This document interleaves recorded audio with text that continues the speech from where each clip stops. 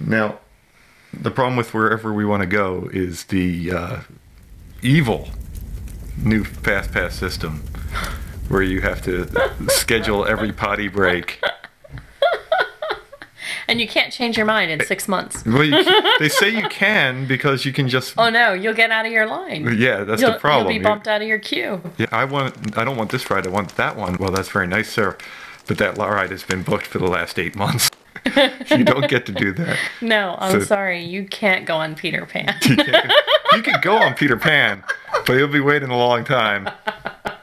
You could actually watch the movie. In the amount of time it would take to ride the ride. You can see the entire film. To sit there with an iPad. And you'd be like, I'm done. I don't need this anymore. Yeah, they're like, come step right up, sir. You're finally here for your flying ship. You know what? Spoiler alert. I already know. I'm good, thanks. Crocodile wins. Okay. Hey, I didn't see it yet. The guy behind you's like, I watched over their shoulder. It's fine. I'm gonna go ride Space Mountain. There's no movie for that.